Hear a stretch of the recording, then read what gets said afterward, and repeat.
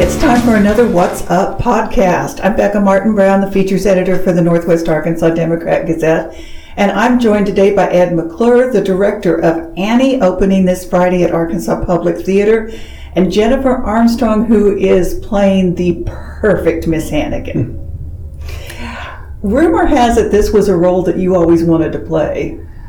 Pretty much. Back in the mid-'80s, my mother videotaped off of the television using the VHS with the whole running in from the kitchen and pausing during commercials and coming back in and turning it back on when it was time. And I just watched it and sucked up Miss Hannigan. It was all about Carol Burnett and her genius. And oh, you didn't tell me it was Carol Burnett. It absolutely was. Makes perfect sense. That's when I fell in love with her and with the role. So, you know, the perfect actress for Noises Off is sitting right here. We have to talk it. Dottie, that's another dream role. Yep. So why this show? Why now? Because this is not an easy show. 26 actors. We have 24 total in the cast. 24 and 2 dogs. And 2 dogs. Why this show? So that's 26 with the dogs, yes. Why this show? What do you love about it? Honestly, the thing I love most about it is that you get to expose 7 or 8 little girls to theater, and you get to watch them go from auditions to, they're all sort of individuals, to them becoming friends, and just the camaraderie, and they just get to feel like little stars, and I just love that for kids, to be able to do that.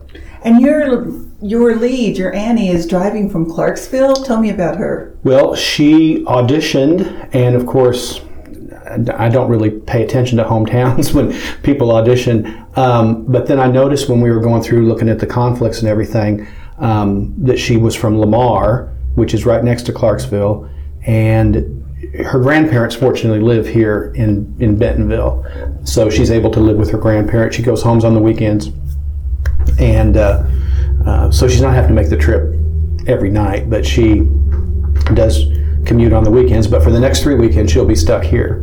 That's a huge commitment. It's a huge commitment. It's a huge commitment. But I really admire parents that sort of take that chance and find those opportunities for their kids and make those sorts of things work for them. You know, it's in the summer, and you've got, actually, I think she has 2 sets of grandparents that live up here, and it just works for her. And now she's got friends to play with, because the cast always falls in love with each other. That's right. And I imagine those days off in between the performances that those girls will be swimming and carrying on. And doing summer stuff. Mm-hmm. We talk a lot about the rehearsal schedule and how what you do at Arkansas Public Theater is pretty much a professional production that nobody gets paid for. What are some of the funny things that happen that make it community theater? I always remember tripping over a kid in the back of the theater one night because there was somebody's kid sleeping on the floor.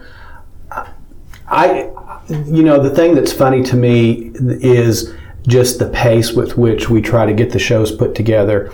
And, Jennifer and the whole cast gets tired of hearing me say this, but because Arkansas Public Theater, we do 8 shows a year, we just don't have the luxury of a lot of time to spend in, getting shows rehearsed and getting them open. Because especially for musicals, because we're running those 3 weekends. So I think we're pretty concise in the rehearsals. I think we try to take, not waste people's time at rehearsals and have people sitting around a lot. But the funny thing to me is, like the other night we were rehearsing and we started like one of our last rehearsals, and Molly's laying in bed and she gets out of bed and she realizes she doesn't have her dance shoes on. So she runs off stage and is gone for like what seemed like a half hour. And we finally just had to stop because she's got like little solos and lines and stuff. But you could just tell the kid wanted to make sure she was doing right wearing her dance shoes, but she had her flip-flops on. So this is your first APT production. It is.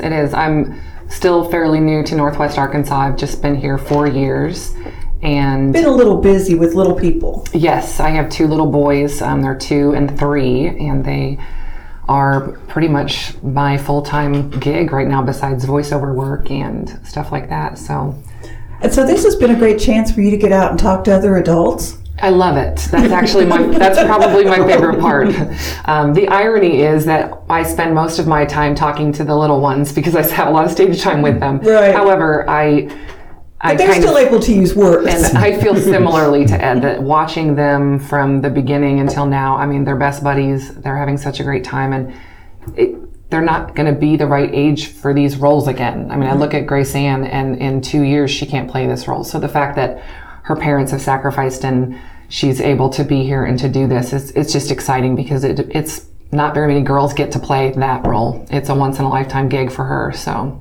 You are a pretty scary Miss Hannigan. I hear that. I made a sibling of one of our orphans cry during a rehearsal. Oh. That was a pretty sad moment when I came out and they said, she bawled her eyes out. She's really scared of you. And so I went over and greeted her as just me, and we made friends. But I wondered if any of the kids had to work through deciding Jennifer was okay, even if Miss Hannigan was scary. I think there's a couple of them that might still be trying to decide that, honestly. But I pal around with them quite a bit off stage, and I help them when I have free time to get some of their costumes switched over in between scenes. And I really try to be a completely different person off stage than I portray on stage so that they don't lose faith in humanity completely. Exactly. And John Jefferson, we should mention, is playing Daddy Warbucks. And apparently shaved his head for it. That's the realism Ed McClure demands. He looks good. He looks fantastic. He looks really good. He looked good before, but he looks he's really a good-looking guy. But I mean, he looks great with the bald head. Oh, I thought it was kind of scary, but okay. What do you hope people get out of this show?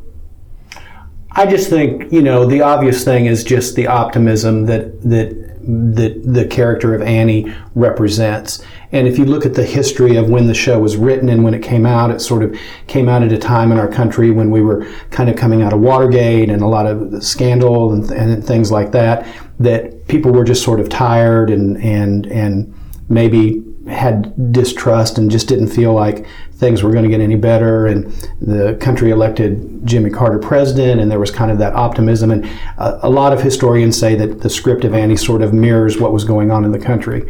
And so I think I think with the sort of the strife that we have and that divisions are so apparent and bright in our country right now, I just think something like this that could talk about optimism and talk about hope and talk about the fact that, we'll be okay if we just, put our faith in that things are going to get better tomorrow. And the sun will come out. The sun will come out. And I just think the message is always important. It seems like it's kind of important, especially now. What about you? What do you hope people go home with, besides singing The Sun Will Come Out Tomorrow until their heads explode? Right. It's impossible to not have that earworm stuck in your head for the rest of the summer. We're counting on that. I think that the obvious and some of the stuff that Ed talked about from a political climate is super poignant right now when you kind of compare back then to what we're going through as a nation right now. But I think another super important message is kind of getting out there the message of adoption, which is kind of in the eye a lot right now with a lot of things going on locally and internationally, and it's kind of a nice light to shine. Not every kid's going to be adopted by a billionaire and live in a mansion on Fifth Avenue, but it's my daughter wants to talk to me about that. It's kind of neat to open up that conversation especially for some of the kids that may not have people in their lives who've been adopted. I know my father was adopted, and I have a niece also who was adopted, and I love opening that conversation, and I think it's a natural in for parents to talk about that and what that means, and just that we accept and we love all different people, no matter what their background and where they come from, and that there should be enough love in your hearts to open up to other people if that's an avenue that you choose to take. So I think that's another important conversation that parents might be having with kids if they bring them to this show. I hadn't thought of it as an adoption show, but I'm pretty sure my daughter, who is adopted, will want to talk to me about the billionaire thing after we see it. Oops. We should talk briefly about the fact that you're about to turn around. Before you ever get out of this show, you'll have auditions for the next show. Not a children's show. Not a children's show. No children, no dogs in the next show. Rocky Horror. Rocky Horror. Why so soon? We're 2 years from the last one, and already everybody's clamoring for Rocky Horror. It's a perfect show for us in that time slot. It's getting into the fall.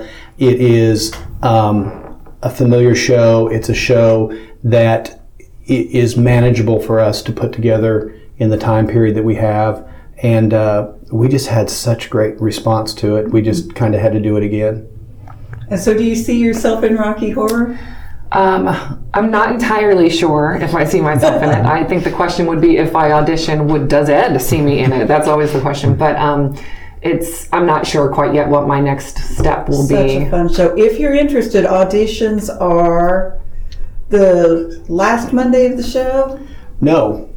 We open the show on the 26th and perform the 26th, 27th, and 28th. Auditions for Rocky Horror are 7 o'clock the 29th. Good glory. Wow. So as soon as we open a show on Friday, then that Monday we have auditions. Good glory. Okay, so show times are 8 o'clock the 26th and 27th, 2 o'clock the 28th, and again August 1st through 4th and 8th through 11th at Arkansas Public Theater in Rogers. If you've never been there, it's a beautiful building. And the air conditioning works really well. Oh, yeah, it does. It does. Oh, yeah, it does. It is glorious. And you can find out more at 631-8988 or in the What's Up section of Northwest Arkansas Democrat Gazette. Thank you, guys. Thank you. Thank you.